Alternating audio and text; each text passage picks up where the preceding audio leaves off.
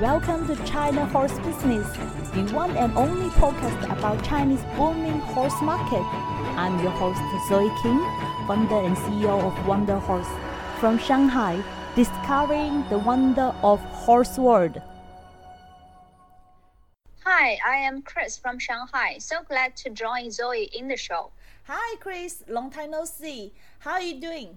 I'm doing good. I was in Chengdu to launch a marketing campaign last week. Oh, Chengdu is definitely one of the top cities for branding. People in Chengdu are so fashionable and open for any new thing. So true. I see more and more brands choose Chengdu for a roadshow. I also know the equestrian sport is developing very fast over there. Absolutely. As a matter of fact, we introduced two equestrian in Chengdu in our show in episode 12 and 18. So which club are you going to introduce in today's China Club section? Shanghai Zhonghe Equestrian Club is a brand new club in Shanghai. Located in Baoshan district, this club is built in some makeshift covers with one indoor arena and two outdoor arenas. There are more than 20 horses in the stable. Some of them belong to private owners. This club used to be in another city close to Shanghai. The owner is a rider. He wanted to build this club for his rider friends and eventually to recruit more riders. They have 8 Chinese coaches trained by different systems. The cost of one riding lesson is on the average range, meaning 400 RMBs per lesson. Zoe, I saw you posted a live screaming racing event on your WeChat moment. Can you tell us more about it? It is about the races in Inner Mongolia on August 22 and 23. 6 races per day and 12 races in total. Imported thoroughbreds and Chinese local horses participate in races of different groups and distances. As a traditional activity, many spectators attended the event. The races are live-streamed and attracted more than 258,000 viewers according to the organizer, Rider Group. This event marks also the beginning of the regular racing season at Rider until October. There will be 4 races per day in each weekend, counting 15 sex races and 16 racing days in total. This will be the first regular races in China since the COVID-19. Zoe, I read an article published by a major Chinese press saying that equestrian sport is the most desirable activities for Chinese young parents to pay for their kids. How about that? An article published by China News Weekly described the phenomenon relating to interest group for kids. Chinese parents are eager to push their kids to learn more outside the school. This anxiety is becoming a bigger issue for middle-class families who are classified by annual consumption power of at least 300,000 RMB. Equestrian sport is most appreciated by Chinese parents among all sports, on top of golf, fencing, and fancy skating. This article got more than 100,000 views on WeChat account and widely forwarded on other social medias. Zoe, who will be your guest today for China's Story section? I'm so glad to interview Dr. Priscilla Lightstate and Amy Chipson from the Project Hope, a NGO in Beijing dedicated to equine-assisted services. Let's listen to their China story.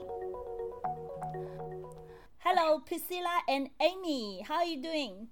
Good. How are you? I'm good, thank you. Yeah. Yeah, good morning. So you are both based in the United States now. Both work for a very exciting project named Hope in Beijing. This project is funded by Priscilla, and you used to live in China. Now you kind of go back and forth between China and the States. So Priscilla, can you tell us more about the story of Hope and how this amazing project started.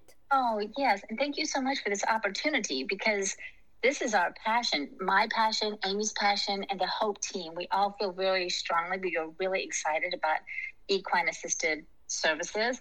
Hope began in 2009 when I lived in Beijing, and I am a pediatric physical therapist. And in the United States, I had done equine assisted therapy. And I have found that the kids and the folks that I work with can make gains lots faster when they're on the horse than when we are, say, in the therapy gym. Okay. So I was going to an orphanage to work with children at the orphanage and doing physical therapy with them. And one day when I was at the orphanage and I was walking from one part of the orphanage to another to work with some more children and put them on the therapy ball, I thought, oh my goodness, I'd really, really like to put them on a horse, because I think the horse can help them make gains. And it's so much fun. And that's how Hope began, is I had that idea. So I went to look for money and started the project in 2009. And at that time, we just worked with 2 different orphanages, and it was 1 day a week, and I had to lease a horse. I had to find the right horse and train the right horse. So that's how it began. It was just very small. It was just an idea I had that I wanted to help the children. I also have to say that the name is Hope, and it stands for Horses Offering People Enrichment.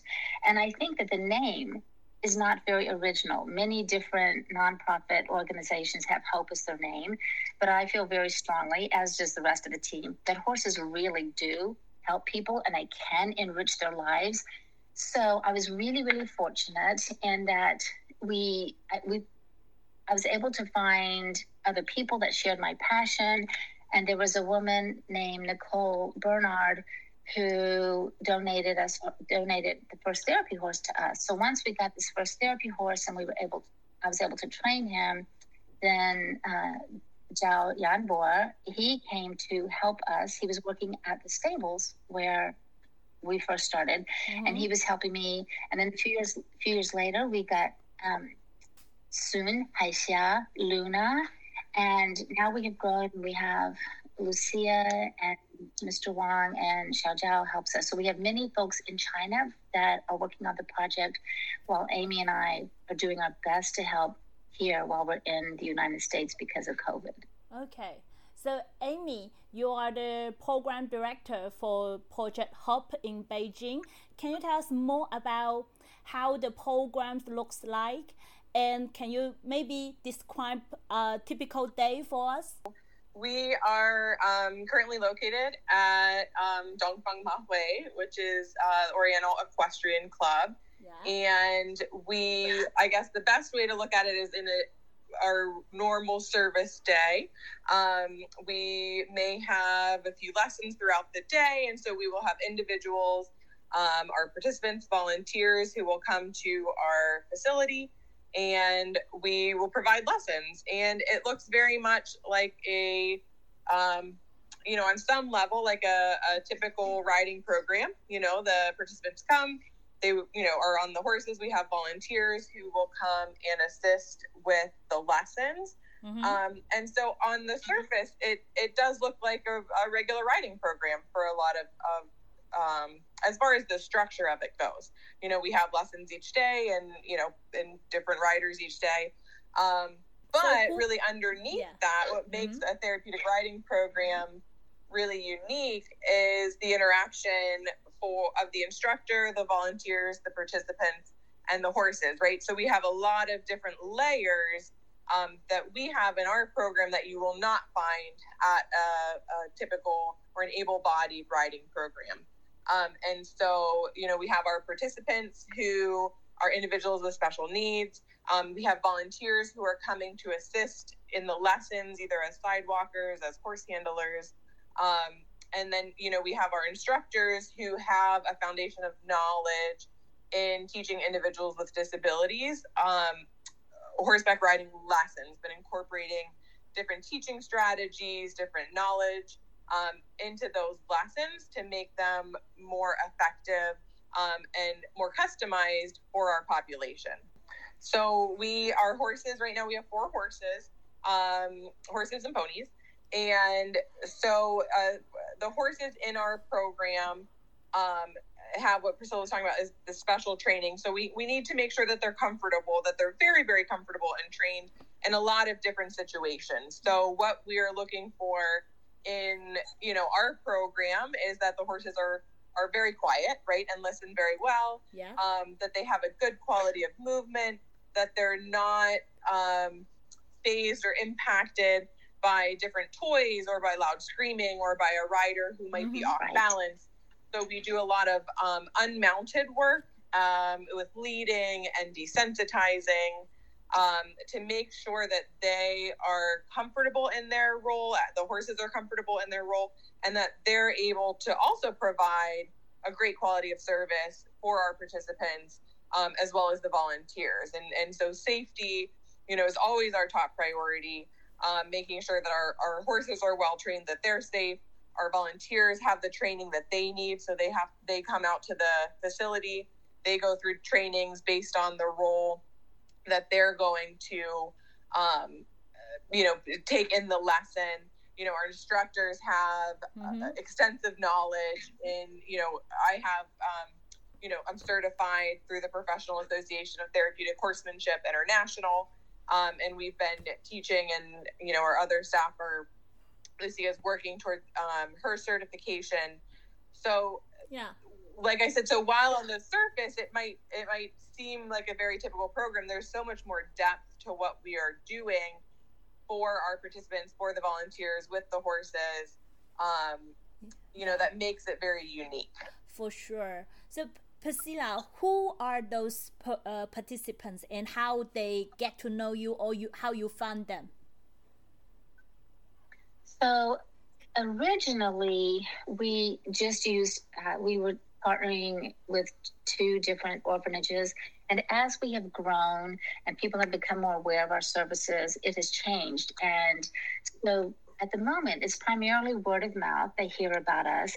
And as Amy has said, we work really hard to be a safe and effective program. And there's many, many components, especially trained horses, especially trained volunteers. Amy has special certifications, and I have special certifications. Lucia is working to become a PATH International Certified Therapeutic Riding Instructor. So people have heard that we are doing our best to have a safe program.